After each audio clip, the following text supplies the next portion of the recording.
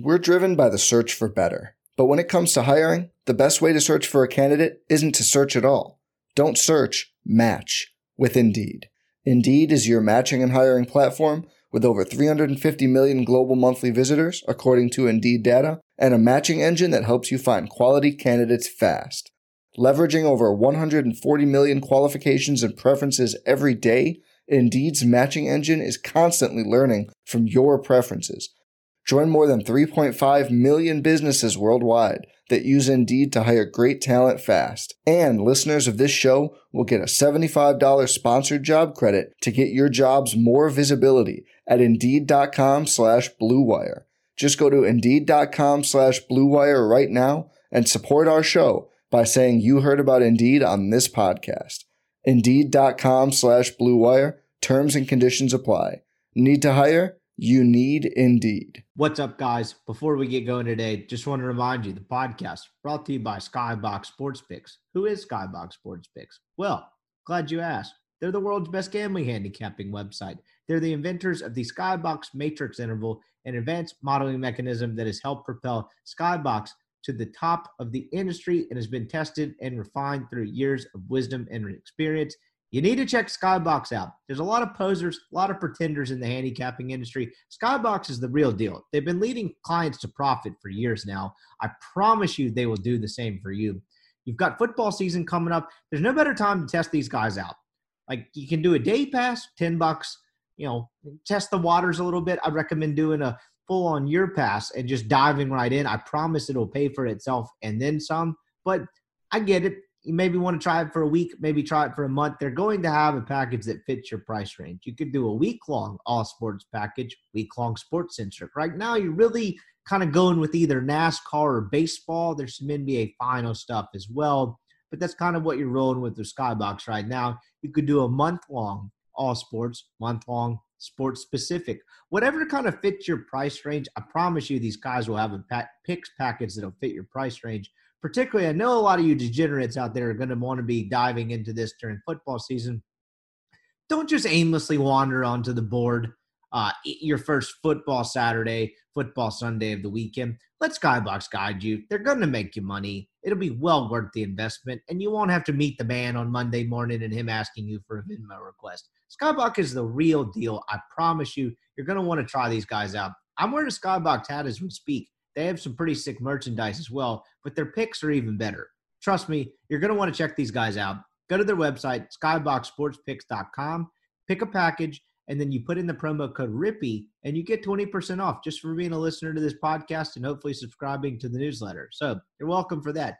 But please, when you do go buy a package, use the promo code because it tells them that we sent you, and it costs less. So it's free money for you, and it helps out the website as well. And by the website, I mean us, not Skybox.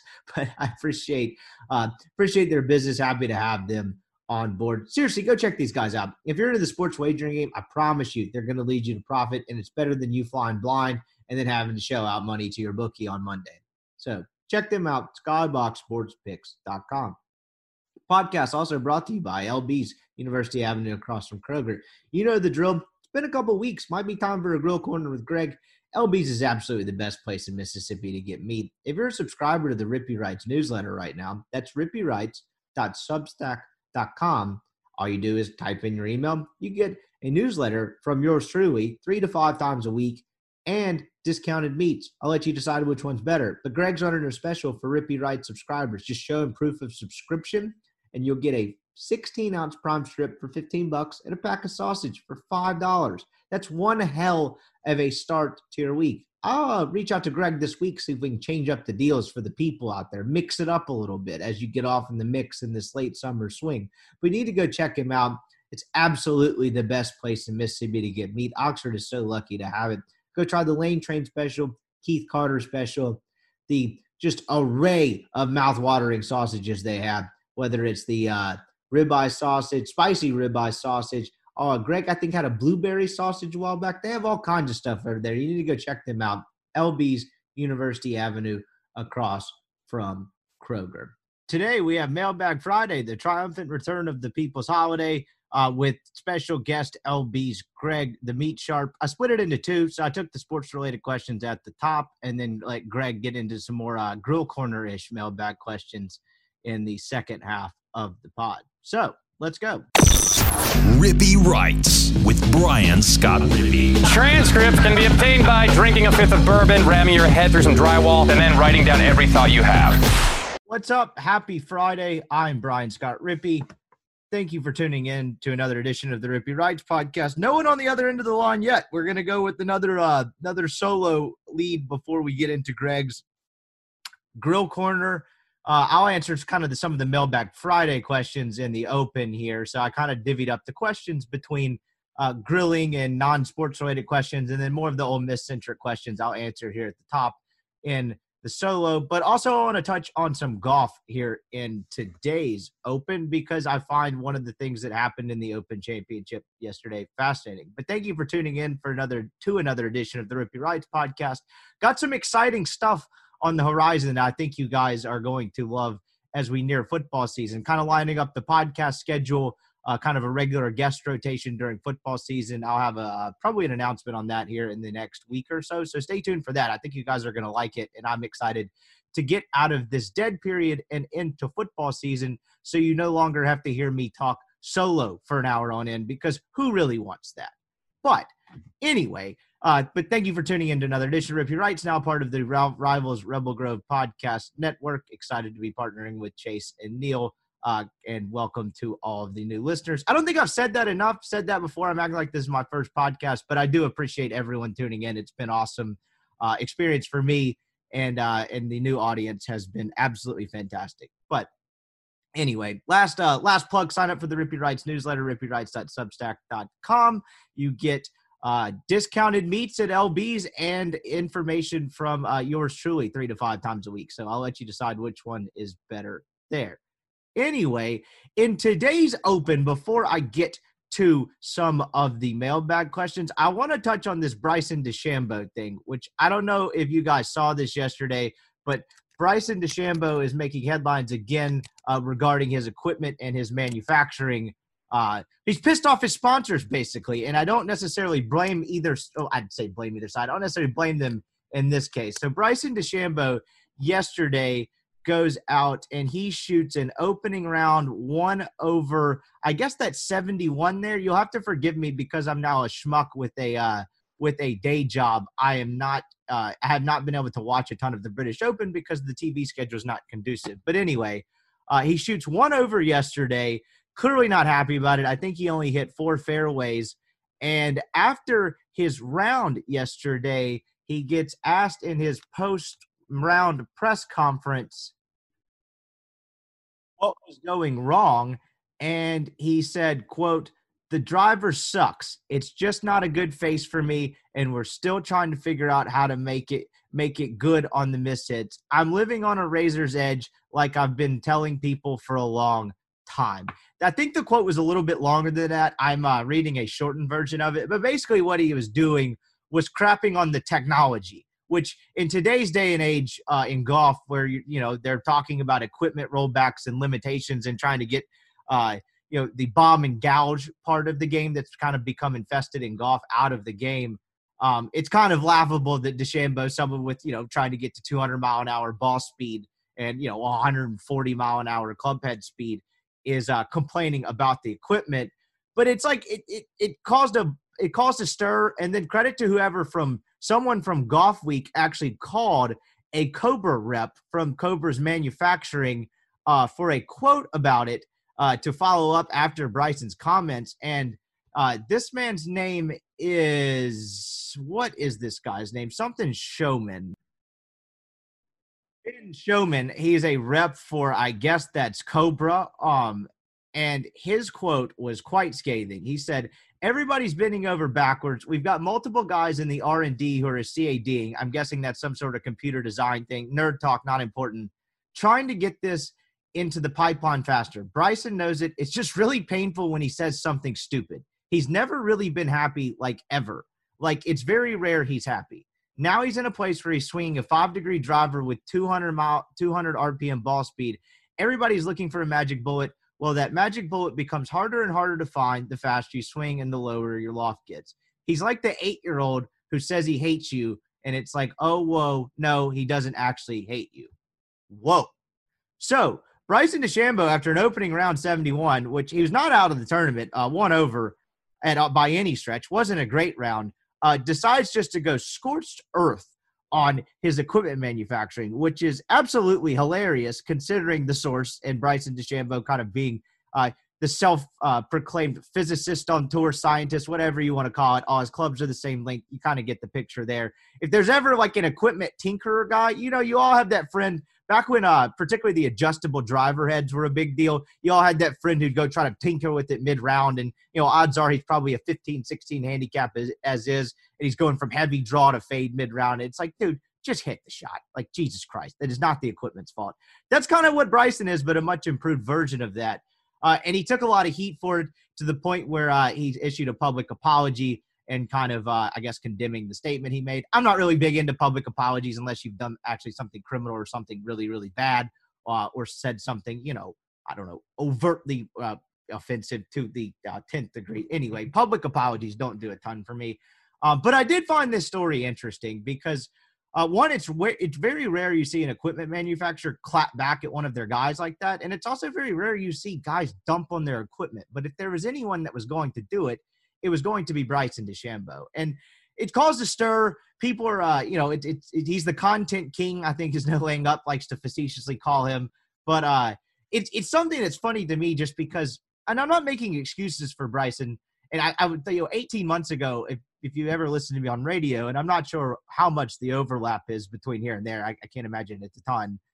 But like Borky and I hated DeChambeau. Anything he said and did, it was kind of the era where the time where the flag stick in and out was kind of a hot debate when they opened up that rule. Anything he said and did, we just kind of made fun of. But Bryson has kind of grown on me lately. And I think it's because I figured out that he's genuinely just this big of a dork. This is not some shtick. It's genuine. And whether you're a cool guy or kind of a douche or kind of a nerd or whatever you want to call it, I can appreciate someone being genuine and things being genuine in nature more so than a guy that's like a total fraud. And I'm trying to think off the top of my head who seems like a complete and total fraud. And I can't think of a great example off the top of my head right now, but we all know them across sports. There's guys that kind of put on a good face, but you know, it's all completely fake. Ole Miss had a head coach that was one for a while. Anyway, so I can appreciate that, but I'll offer you one thought on these comments, I guess, before I move on to something a little more interesting.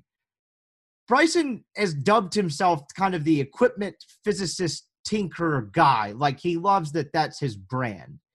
And so I just wonder if there's part of me where in his head, he knows he hit the driver like crap yesterday. He hit 4 of 14 fairways. He knows he hit it terrible, but he prides himself on tinkering and having the utmost, like his equipment being at the peak of its powers to allow him to do what he does on a golf course. And so when he publicly craps on the equipment, I just wonder if Bryson's coming from the place of he's putting that on his shoulders. Like my equipment wasn't good enough. Like that's on me for not getting it there, rather than dumping on the manufacturers, because he says it's just not a good face for me. We're still trying to make the miss hits like seem good is essentially what he's saying.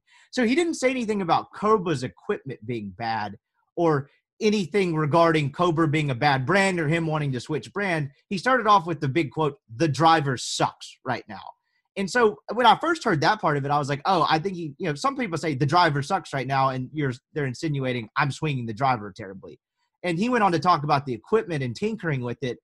And I just wonder if that's the piece that's getting missing here is he put so much on himself and so much pride, rightly or wrongly, into having the best equipment, having the optimal equipment, and kind of having an edge on everyone in the equipment factor. He thinks he's smarter than everyone else with the way he designs his equipment, right? All the clubs are the same size, and he thinks he's smarter because of that. And he's always tinkering with grooves and launch angles and degrees aloft and stuff like that. So I wonder if in his mind, like he was placing blame on himself and his preparation, because that is a big part of his preparation.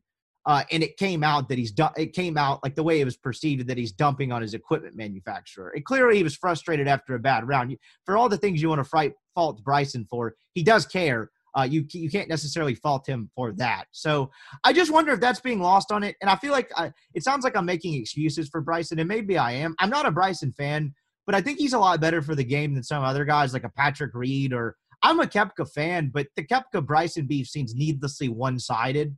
And, Bryson didn't necessarily do anything to ask for it. And so I guess what I'm trying to get at is I think Bryson is harmless, and I think he's an entertaining character that whether you like him or not, I think he's good for the game. I really do. I think he's interesting. I think he makes things interesting. He thinks about the game differently, whether you think the whole physicist shtick is bullshit or not. He does think about things differently. I mean, he was the only guy in the pandemic to try to beef up 30 pounds and hit the ball, 350 yards and take the gouge, the gouge and putt or whatever you want to call it to a new level. So I don't know. That was just my thoughts on it. I just wonder if he's misunderstood, and maybe that's me caping for him, but I am willing to accept that because there are guys that are worse for the game that have more popularity than Bryson. I think he's harmless. I think he's a dork, but I think he's harmless, and I think he's interesting for golf. So anyway, just wanted to leave you guys with that one thought. Let's get to a couple of your mailbag questions before we get to Greg, the Meat Sharp Jones. Let's see. These are all going to be the sports-related ones before we kind of hit the grill corner and some of the TV-related ones on the back. So say Arkansas hired Lane Kiffin instead of Ole Miss, and we ended up hiring Drinkwitz. What would the state of both fan bases be right now? I think Arkansas would be a lot more excited because I think Elijah Drinkwitz is a pretty good coach. I think what he's done at Missouri so far, it's been so far so good. It's kind of too early to tell. I think he's recruited decently well. They were a decent football team last year through some quarterback issues and a weird COVID year. But I don't think you're generating the amount of excitement right now. That's kind of why Ole Miss hired Lane Kiffin, right? It's why people were drinking in the pavilion on a Monday, finals week, the week he was hired. I mean, there's a it factor, a persona, a public hype factor, whatever you want to call it with Kiffin that you don't get with other coaches, and that's part of why Keith Carter hired him. I wrote a column at the time he was hired calling it Keith Carter's power move, and that was a lot of what played into it. There's a good hire, and then there's a power move. And kind of the aura Kiffin brings with him is what made it a power move. And so I don't know where both fan bases would be right now. I think Missouri fans are probably optimistic because it's still new. They weren't terrible last year. He's recruiting well. He seems like a pretty put-together guy. But I don't think the level would be the same just because it's not Lane Kiffin and Lane Kiffin's personality. Let's see. Next question from KJ the Rebel. Is it possible for Ely to play the slot?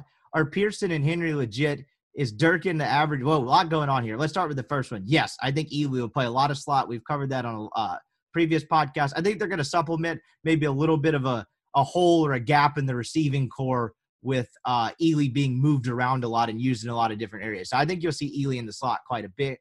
Are Pearson and Henry legit? Let's see. I don't know. Let's wait and see. Ole Miss needs a dynamic receiver. I think Henry could step right in and have kind of vie for some immediate playing time because the way he plays and kind of the way his game translates, he kind of could be the slot guy, and maybe you don't have to move Ely around as much. But it's still July, and so it's kind of wait and see mode on that one. Is Durkin an average defensive coordinator, as the anonymous SEC coach implies?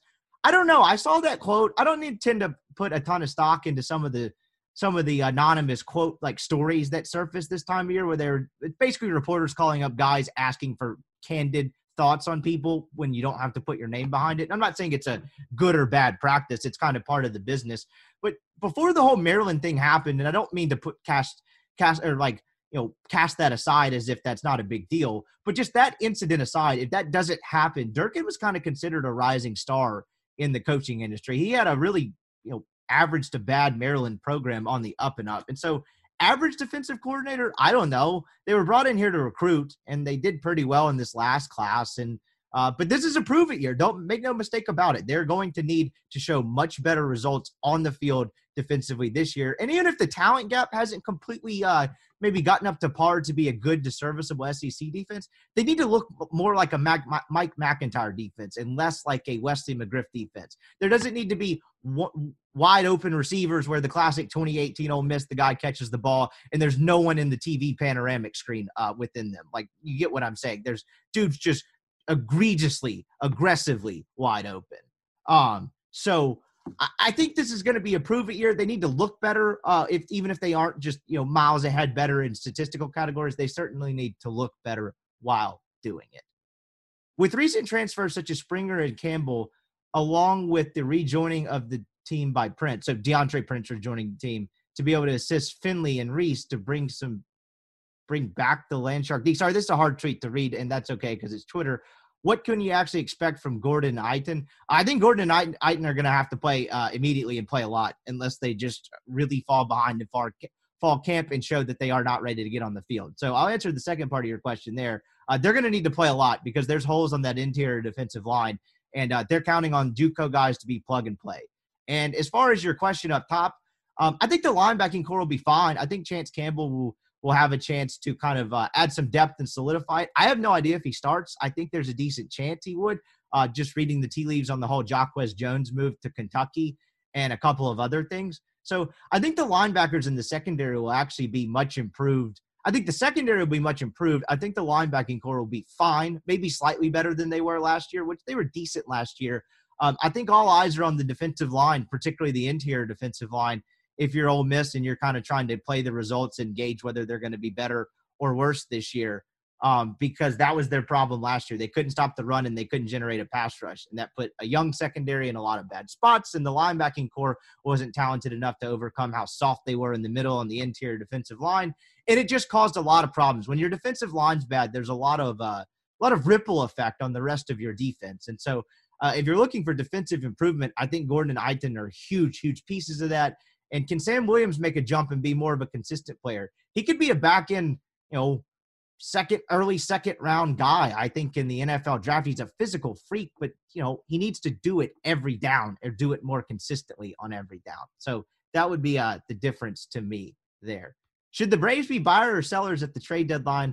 Also, which big name players might be traded this year? I'll save that one for another day, but I think you may have answered your own question because 5 minutes after you sent this tweet, the Braves acquired Jock Peterson from the Cubs, who appear to be selling. So even with Acuna out, and granted, this is as much – I'm a huge baseball fan. I really love it. But this is as little of Major League Baseball as I've watched in a while just because I had a lot of stuff going on, kind of the pod moving to Rebel Grove and Ole Miss baseball having a deep run. I just haven't watched as much as I like to. I don't really follow a team anymore. When I went and did the Reds internship, my Cubs fandom died off completely. So I don't really have a team. I haven't watched as much, but should the Braves be sellers? My answer to that before the Jock Peterson thing would have been just kind of hang pat, maybe sell off some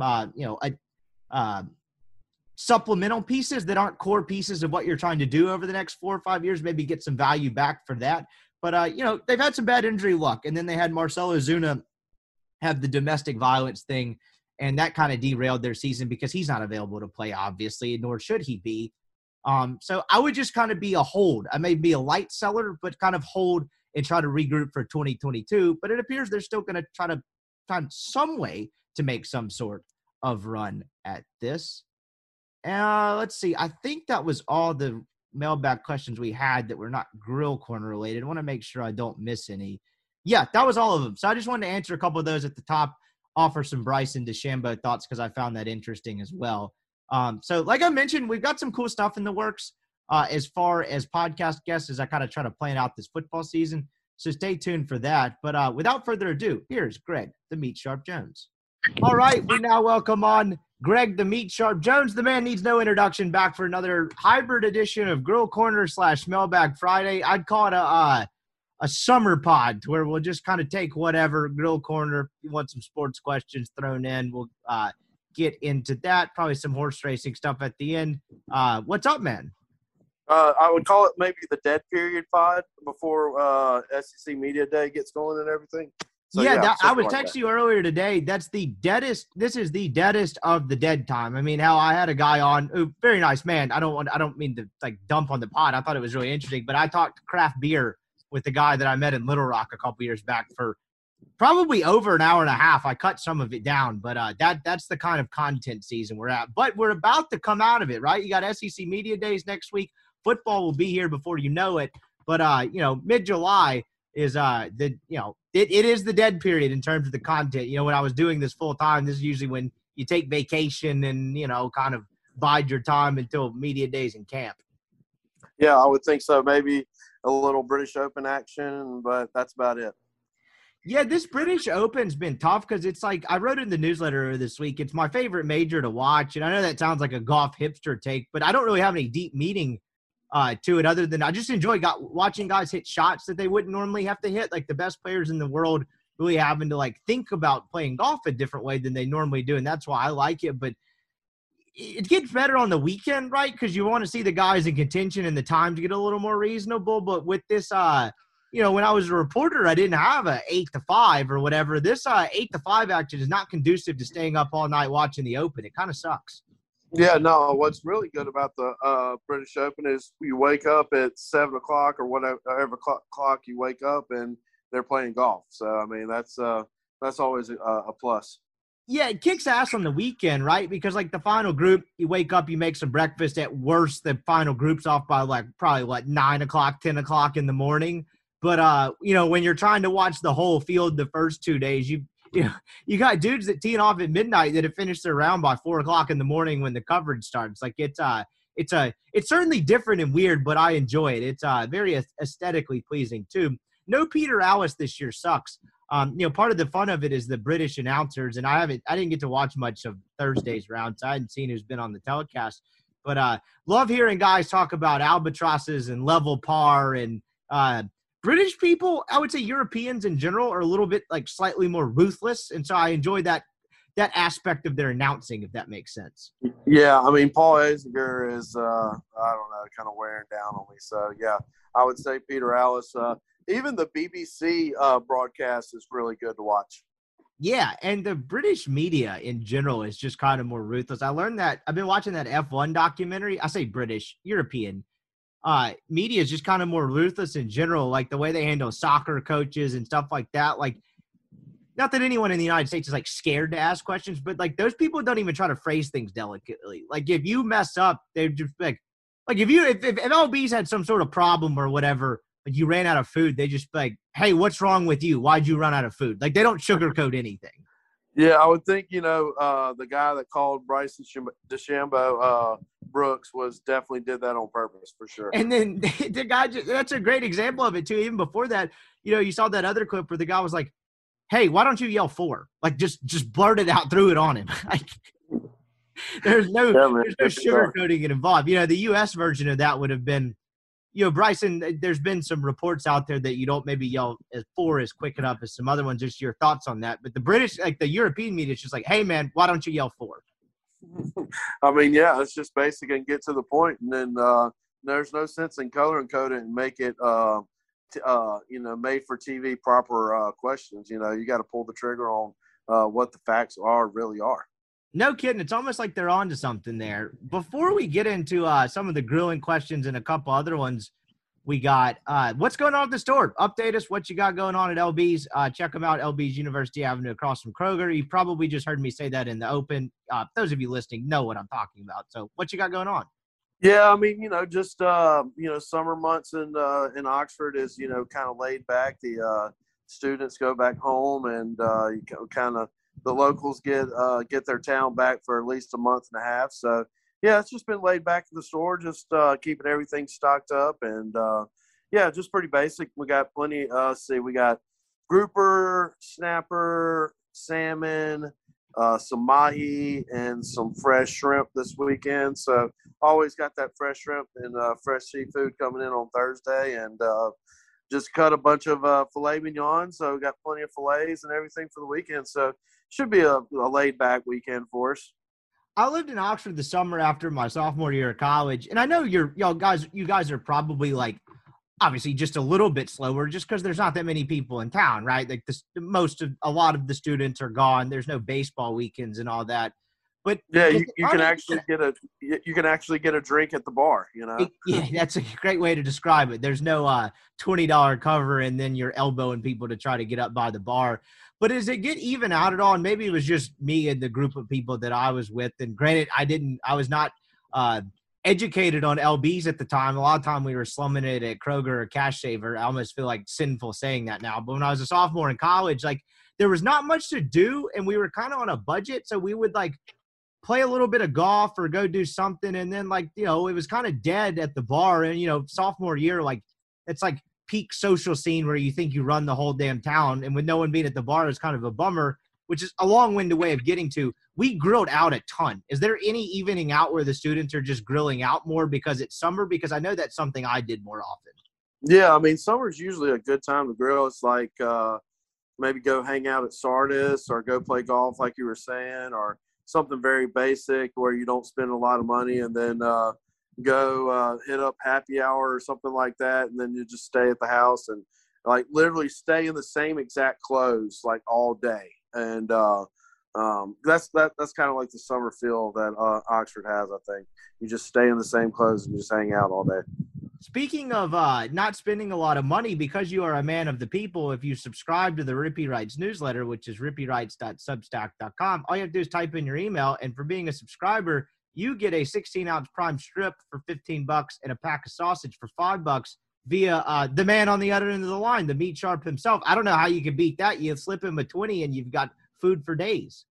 Yeah, I mean, you can either eat the steak now at night, and then save the sausage for maybe lunch, make like a sausage dog or something like that. Or man, there's a lot of options you can do with that sausage. But yeah, I mean, for $20 and get a 16-ounce prime strip and a pack of sausage, I mean, you really can't beat that. That's what we in the biz call ambush marketing. Just a little pro tip there. Let's get into some of these questions that we have. Where do you want to start? Let's go right here. Let's see. Hold on. There was one I was wanting to get to in particular. What's the difference between a sear and a reverse sear? I'm throwing this to you. I don't even know what I know what searing is. I don't know what reverse searing is. So this is all you. Well, okay. So with the reverse sear, you want to put the steak in the oven on low and bring it to temperature and let it rest, and then just sear it on each side to get it to your so it's just basically like pre-cooking the steak at a particular temperature, and then finishing it off with a sear on each side, and then just that's going to be the reverse sear, and then just the regular sear is just going to be super hot on each side, and then and then let it rest to get it to the temperature. So it's just basically like kind of cooking your meat a little hand before. It's just basically kind of like an easy way to get your steak to 115 to 110 degrees, and then you turn around and let it rest, and then char it on each side. So it's just an easy way to for cooking your steak. What's the benefit? Like, what's the end goal or benefit of doing that versus not doing it? Like, if you're someone that enjoys doing that, what are you trying to get out of it? I mean, just you're trying to seal those juices that are cooked. So, like, basically, you kind of want to put it on like a baking sheet pan and just put it in there for 350 for about, I would say, it depends on the thickness of the steak. Our house cut's 1.25 inches, so like that's basically a good standard size cut of meat. So I would say 350 for probably, I don't know, 10 to 15 minutes. I would check it after 10 minutes. It's probably going to be at like 80 to 85 degrees. And then, probably put it back in there for 5 minutes, because you don't want to put it in the oven and cook it to 135, because whenever you go to sear it, it's going to, cook it for another 10 degrees. That means it's going to be at 155. So you just want to kind of basically monitor it and just get it to internal temperature of like 110 to 115, and then that way you can sear it really, really hard and get a good char on it on each side for like 2 or 3 minutes and seal those juices in it.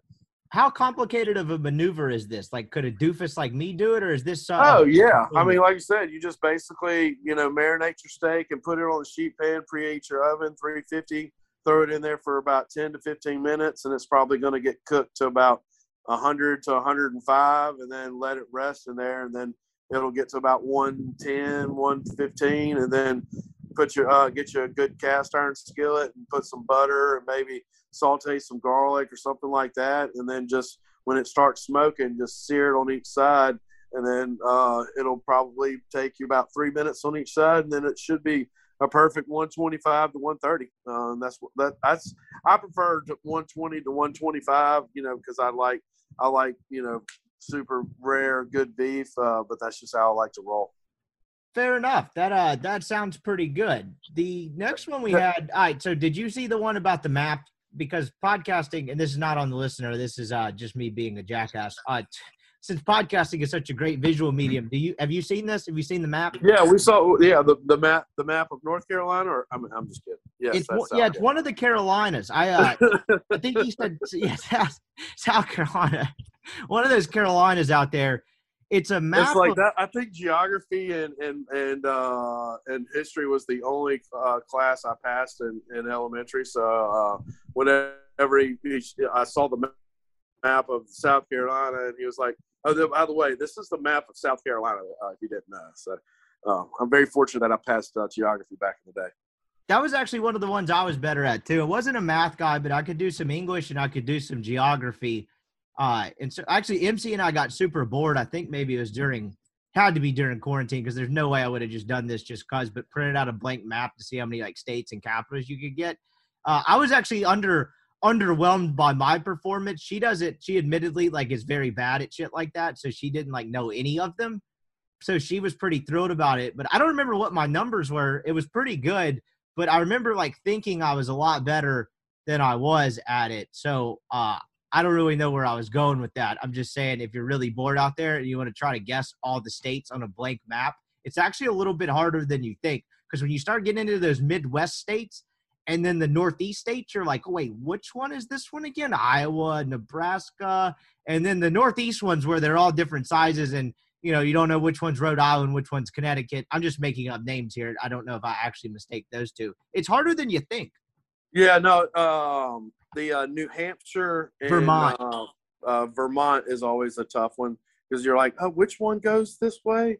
And I would think, I mean, obviously North and South Dakota is pretty easy because it's the top. But yeah, I mean, it's just very basic elementary stuff that you got to keep your brain in tune on. So that was good that y'all took advantage of that during quarantine. Yeah, it's the Kansas, Nebraska, Iowa mix. Like Oklahoma, pretty unique looking state. Like Illinois, Yeah. Ohio, pretty self-explanatory. It's that whole mix of like Minnesota, Nebraska, Iowa, where it's like, oh crap, I should know this. Yeah, it goes Oklahoma, Kansas, Nebraska, Iowa, South Dakota, North Dakota. Correct? We'll go with it. I don't have a map up, but Yeah, like that. I'm pretty sure that's wrong, but it's all good. We'll go to the next question.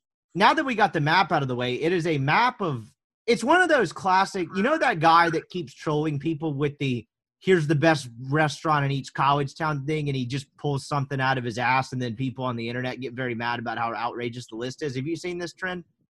Yeah, I mean, that's how you get clicks and followers, right?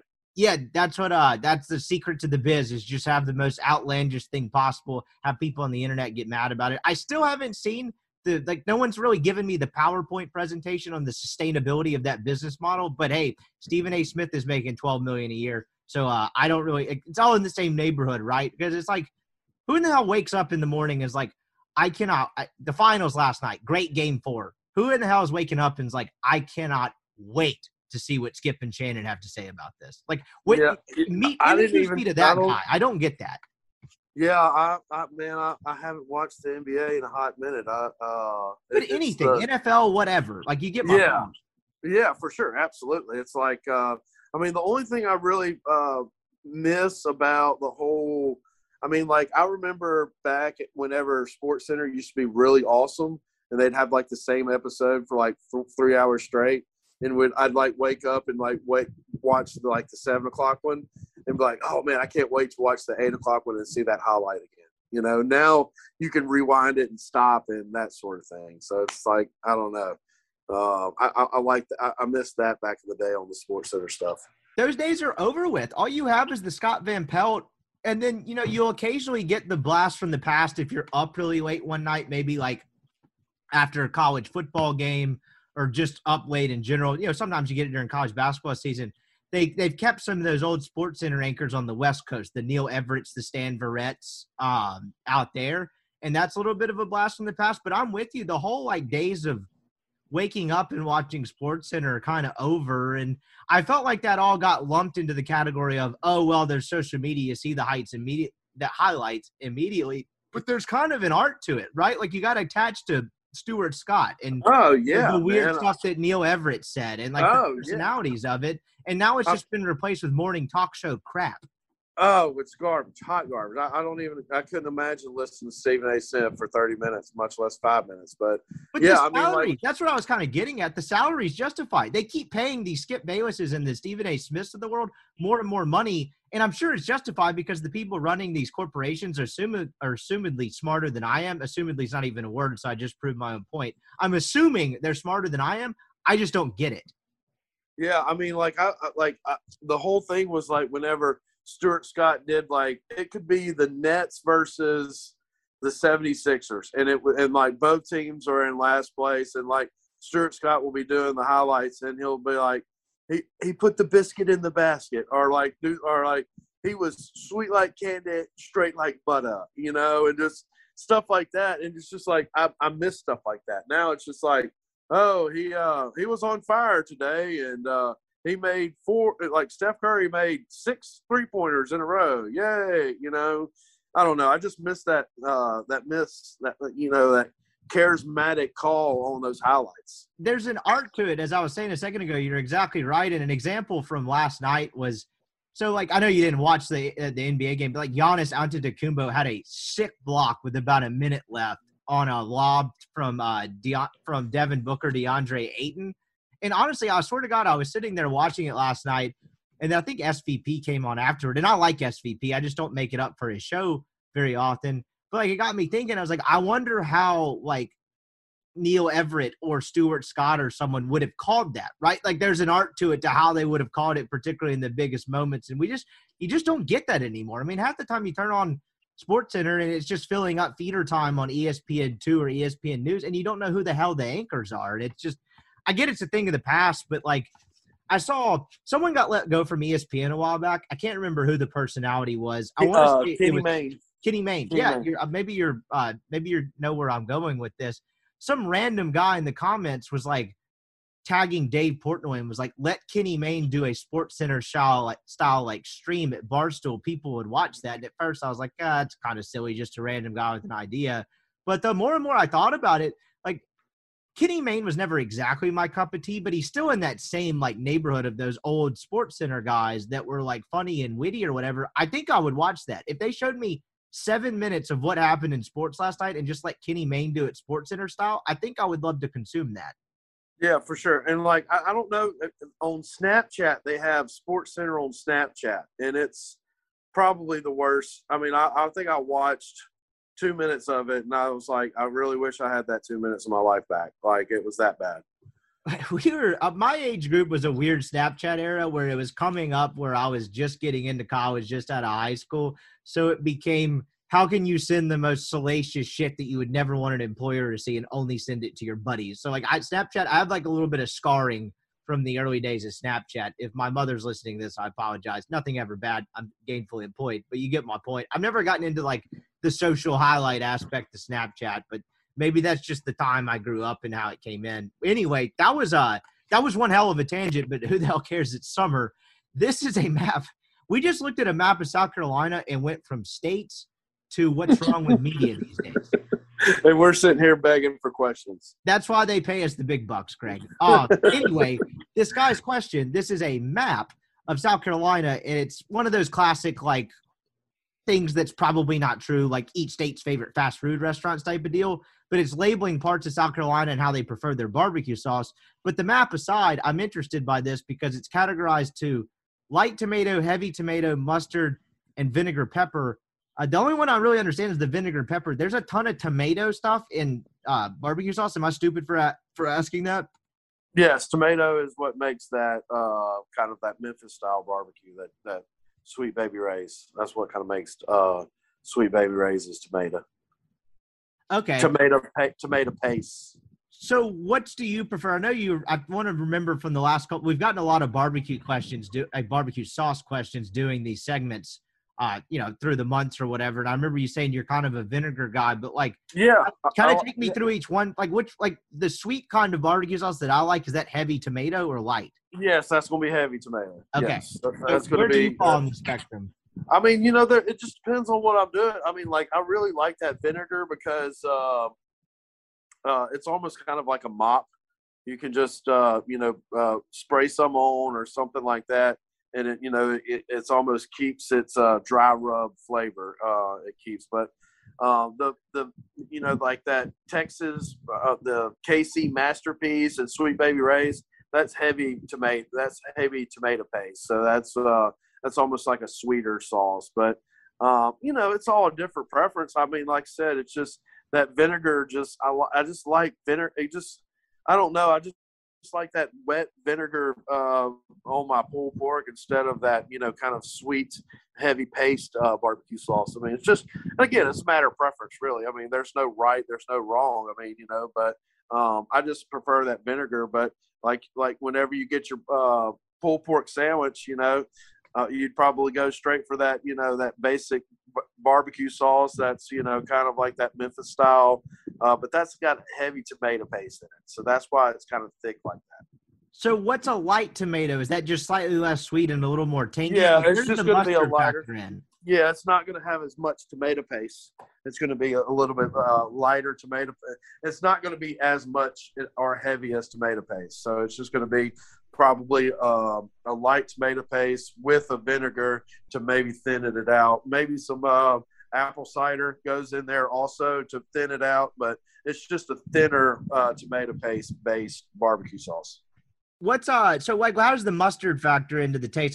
Mustard may be the one I've never actually heard of. What's first of all, we'll back up. Is there a light tomato barbecue sauce, like in terms of a name brand that comes to mind? Sweet Baby Ray's is going to be a super thick one. Okay. Kind of like that KC Masterpiece, like, your basic craft original. The lighter one probably would be, I don't know if you've had Sharon sauce.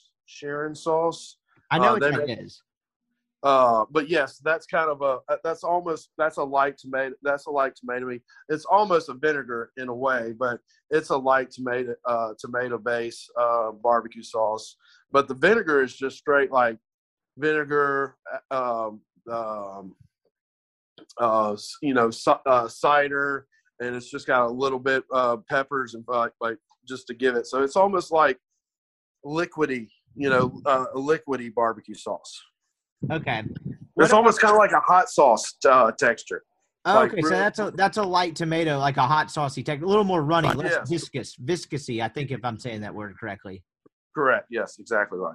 I once got paid to write for a living, and I'm asking about word pronunciations, but that's neither here nor there. Okay, so where does mustard factor in? What's like a mustardy barbecue sauce?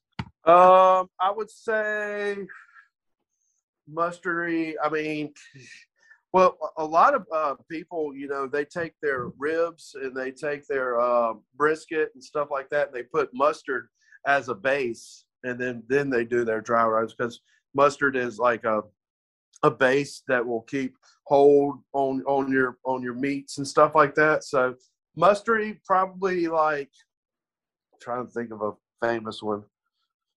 Well, I mean, Delta Ridge did an awesome one. It was called Bee Sting, and it was a spicy mustard barbecue sauce. It was really, really good. So I don't know if he's making that anymore, but I would say mustard would be maybe like Buffalo Wild Wings, kind of like something similar like that. Kind of like, kind of like that texture a little bit. Okay, that makes sense. And then lastly, vinegar kind of speaks for itself. So but just for the people out there, kind of go to the same run through for a vinegar one. Yeah, I mean, a vinegar is almost just going to be a real light. It's almost kind of like almost, I would say, like ponzu seasoning. Ponzu for sushi. Almost kind of like a real light, liquidy base. It's just going to be real runny. It's going to be a real runny barbecue sauce. It's not going to have much texture to it at all. Okay, so that just went through the full realm. So to analyze the map and pick your favorites, I guess I'm going with the east side of the state because I'm a sweeter, heavier tomato guy. Are you the opposite? Are you vinegar, pepper? Yeah, I like the vinegar and pepper kind of guy. What about light tomato versus mustard? Where does that rank on the scale? I mean, you know, I would actually probably kind of combine the two and make a say. I like to mix things. I'm a mixer. Okay. So somewhere in just mixing it all up. I like that. So good question there.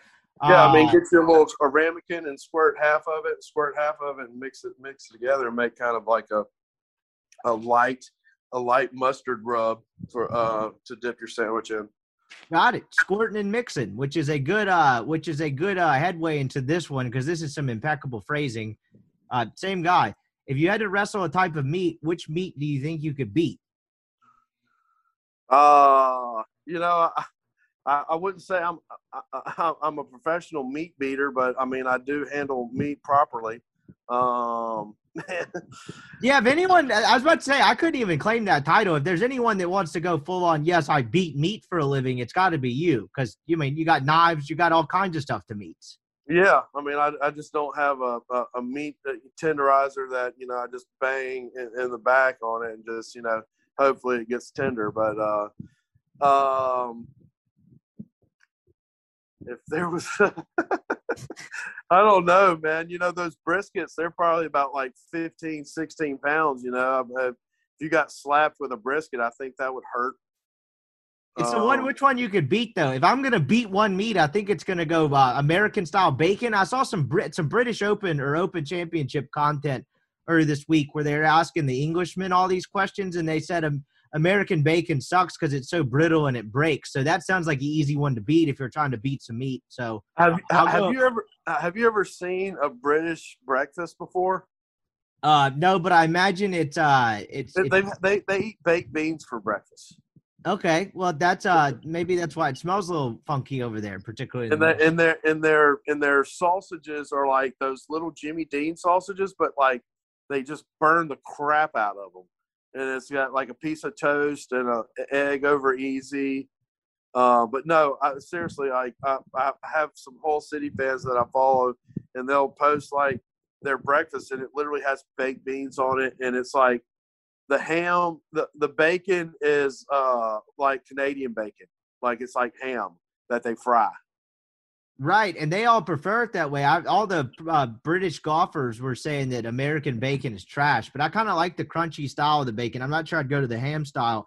Don't they also have – I've seen this in the movies before, like it's something that looks like a hybrid between like scrambled eggs and like grits, but it's not that at all. I don't know what maybe someone more cultured out there could enlighten me on what that is, but some sort of white like pasty type substance to where it's neither one of the things I just described, but it looks like it. So that's a real cultural drop for you. Yeah, I'll have to we'll get so IT on that. Yeah, so it looks like grits, but it's eggs. It kind of looks like a hybrid between grits and eggs in terms of like it's like scrambled eggs or grits, like in its appearance, something in between there, but it's neither, and I don't know what it is. Yeah, like I said, man, like the first time I saw British breakfast, I was like, you like eating baked beans with your eggs? Like, I mean, that's just kind of weird. Yeah, that's a weird one. I like baked beans as much as the next guy, but when I'm rolling out of bed at 9 a.m., a lot of times the stomach's a little too questionable to be reloading with some gaseous material. So yeah, for sure. Especially I'm probably not going I'm not doing beans that early. That's a savage move, but maybe that's why they're British. They're just we talked about them not being scared earlier. They're just not scared. They'll roll into the day. They'll walk into that 10 a.m. meeting just ripping ass. No one cares. Yeah, I mean, it's just like, hey, the beans for brekkie were a little on the crusty side. So, I mean, you know, but yeah, way to start your day off with a nice can of pork and beans to go with your egg and a piece of toast and a burnt piece of bacon. Getting this podcast back on the rails, as if that's even possible anytime we do a podcast. We do have a submission that says, does LB sell beef ribs? Do you like beef or pork ribs better, and why? So a little two-parter for you. Yeah, well, I mean, you know, obviously there's going to be a nice price difference between the two. You know, in all honesty, I like cooking the beef short rib better than I like cooking a brisket. Beef short rib is just so much flavor and so much, you know, richness that it just, all you need is like, I don't know, maybe 2 or 3 bites. The last time I smoked beef short rib, I did the whole plate rib. So I do 2 different types of ribs that we sell. at LB's as far as beef ribs. We do the whole beef plate rib, which is a 3-bone long plate rib. So it's like, it almost looks like a slab, like a small square.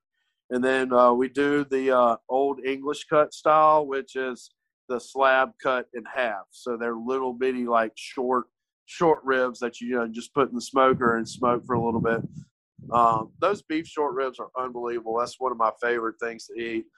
As far as the pork rib, I mean, you can't go wrong with baby back ribs. You can't go wrong with that St. Louis style rib, which is that short rib that's trimmed out. Then you smoke those rib tips. So really can't go wrong with any of them. It's just, how much money you want to spend, and how well you like your friends. If you like your friends and you want them to eat good, then I would probably get 3 or 4 short ribs and a rack of baby back ribs or spare ribs, and feed everybody and have a little pork and beef rib taste.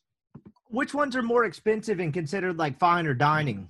The beef rib's going to be a lot more expensive. If you're looking at, say, the baby back ribs and the St. Louis style ribs are right around like $7.95 a pound, and the short rib is right around like $18.95 a pound. So, I mean, it's a pretty big difference, but it's about a $10 difference. But it's 2 different products.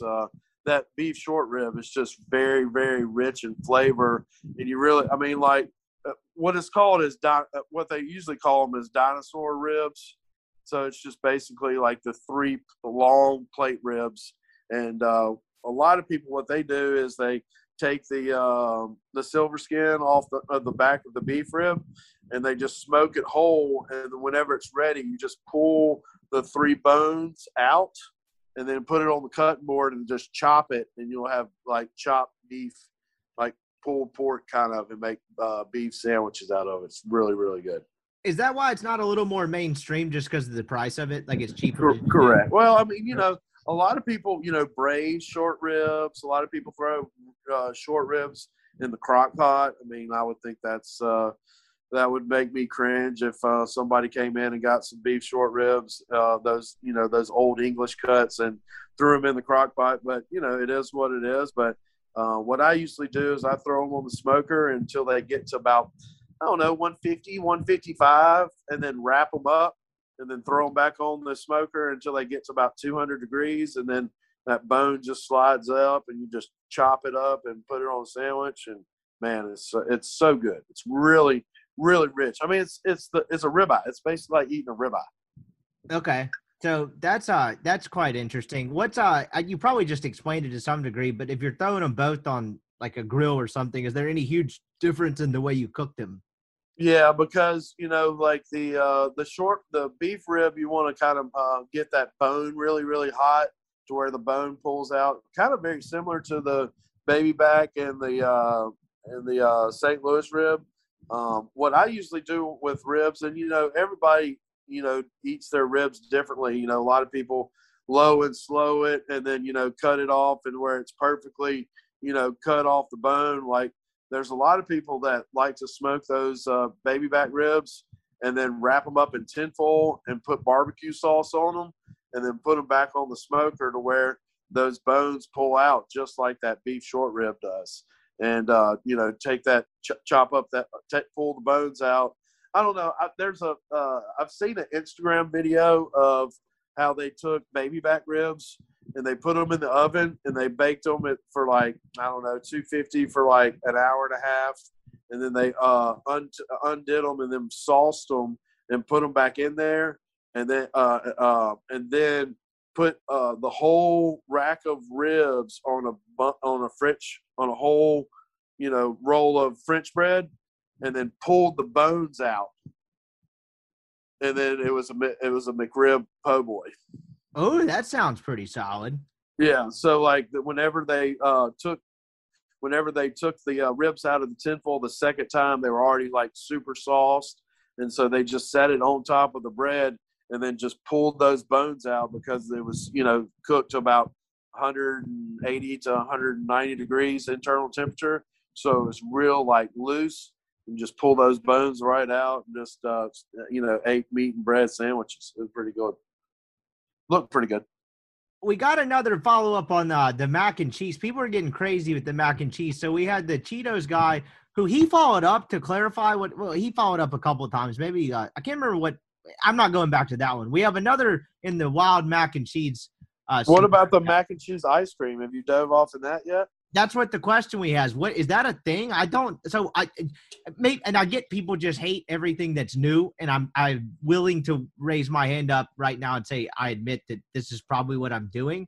But ice cream to me is either like sweet or have a very distinct flavor, and cheese ice cream does not seem great to me. But I will defer. It sounds like you might have had it. Have you done the mac and cheese ice cream?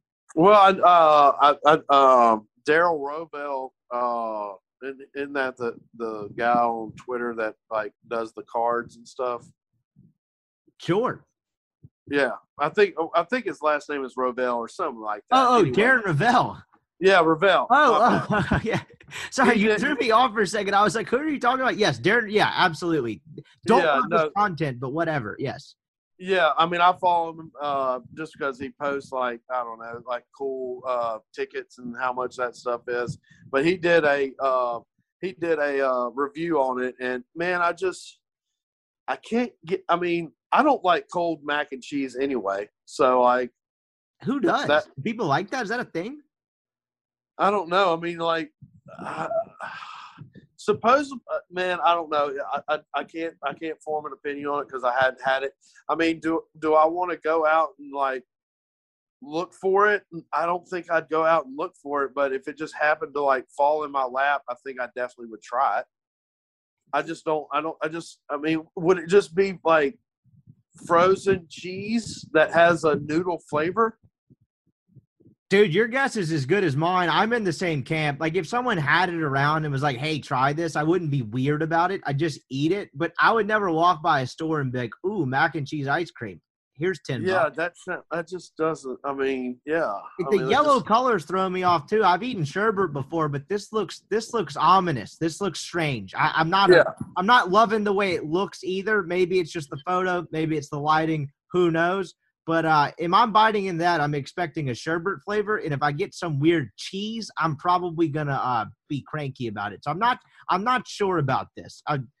It's just a head scratcher. I mean, it's just I mean, what do you eat with it? You can't eat like crackers with it, you know?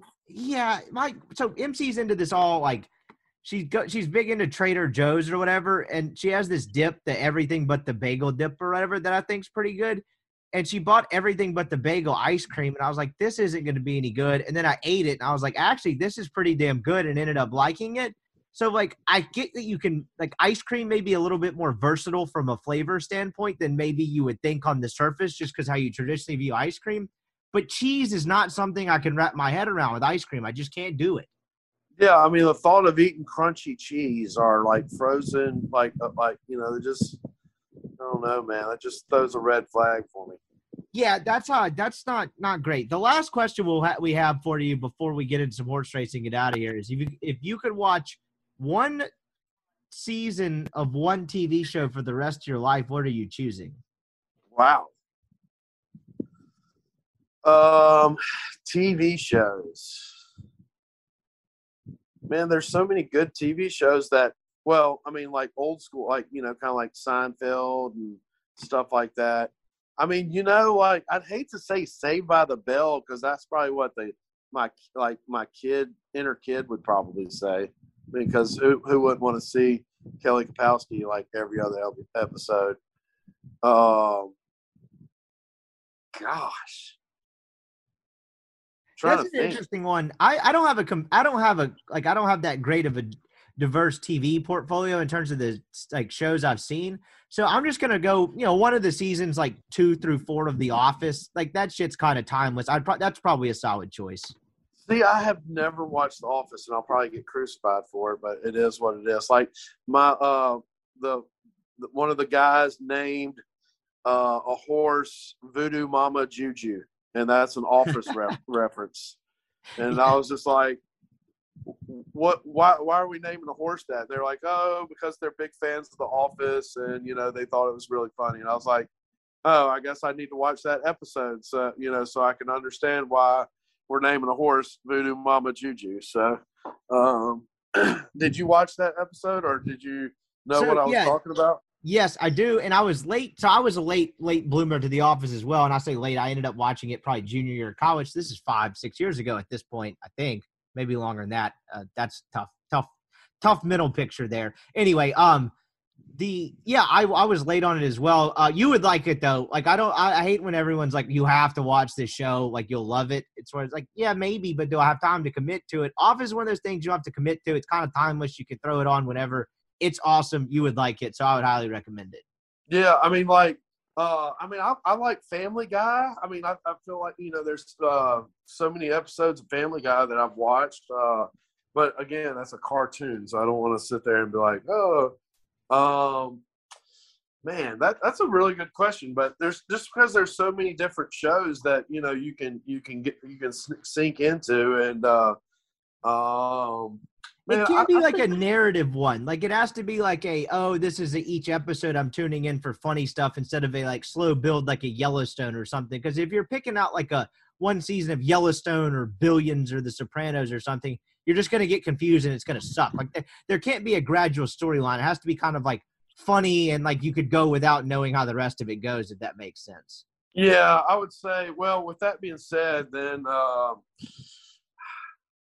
man, I mean, I like Family Guy. I mean, I really feel like, and I think early Simpsons was really good stuff. Like, I mean, even though how many years is The Simpsons going on now? Like 20-something? It's an impressive run they got going over there. The longevity, whether you watch The Simpsons or not, you got to respect it. I mean, you probably never heard of Quantum Leap, but I mean, I liked Quantum Leap. I mean, I thought that was a cool show.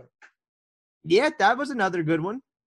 I mean, yeah, like I said, we can sit here and go on and on about decent shows that we could probably watch for one season. But, I mean, a lot of people say Friends. I mean, I'll check out Jennifer Anderson and Courtney Cox for, a whole season. I mean, yeah, that sounds good. That's a good example, I guess, of what I was talking about, to where it's like, yes, there is a general storyline and it kind of builds, but you could be okay with one season of it. That's a good example. Yeah, I mean, Full House would be another good example. George Lopez, nice little Nickelodeon Nick at Night sleeper. Yeah, I mean, there's a lot of. It's just hard to be like, all right, this is what I'm going to watch for the rest of my life, and I'm going to watch season 1 through nothing, and that's it. Right. So anyway, I think we gave some good options there. That was all the meets / cinema questions we had.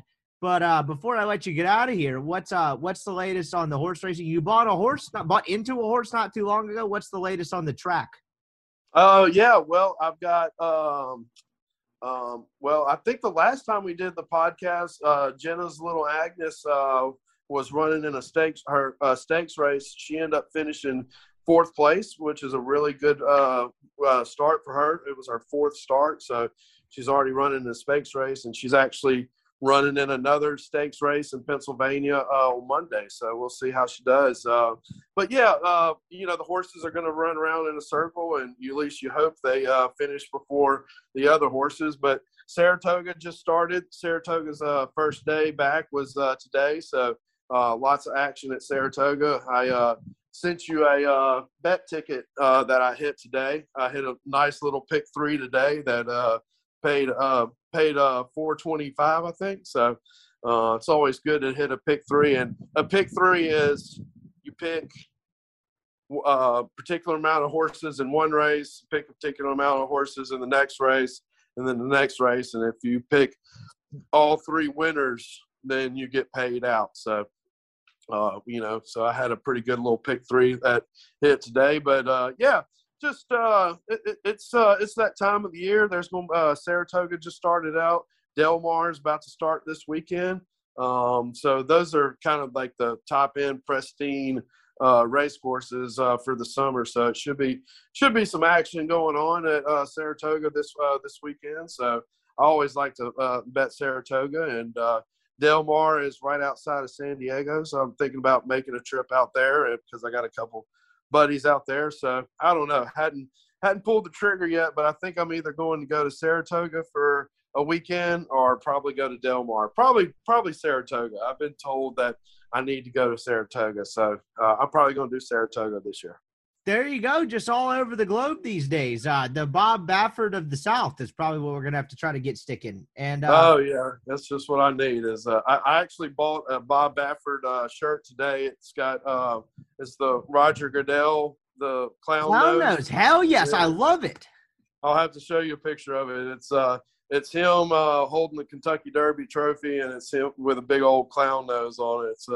It's pretty cool. So the people need a picture of that for sure. Definitely send me that. That's quite something. Where does one acquire such a thing? I mean, and it's funny. Like, I got some rules and regulations on Saratoga. Like, you can't wear shorts. You have to wear, like pants and a jacket. Yeah, I mean, so. I guess this horse racing stuff's pretty fancy. I'm not real fancy, but I guess I can wear a seersucker to Saratoga for the weekend. Hell yeah. That is Greg, the Meat Sharp Jones. I appreciate your time as always, dude. This was fun. We'll do it again. You know what we're going to have soon? NFL Sunday picks. Oh yeah, man. We got to get the pick machine going again. It's hard being 75%, every year. So we'll shoot for 80. Cannot wait, dude. It's going to be here before we know it. We'll do another grill corner or two in the meantime. I appreciate the time as always. Check him out, LB's, University Avenue, across from Kroger. Oxford's lucky to have it. Absolutely the best place in Mississippi and in the world for that place to get meat. I appreciate it, dude. We'll talk soon. As always, y'all have a good weekend. Without the ones like you who work tirelessly to keep things running, everything would suddenly stop. Hospitals, factories, schools, and power plants, they all depend on you. No matter the weather, emergency, or time of day, you're the ones who get it done. At Grainger, we're here for you with professional-grade industrial supplies. Count on real-time product availability and fast delivery. Call, click Grainger.com, or just stop by. Grainger, for the ones who get it done.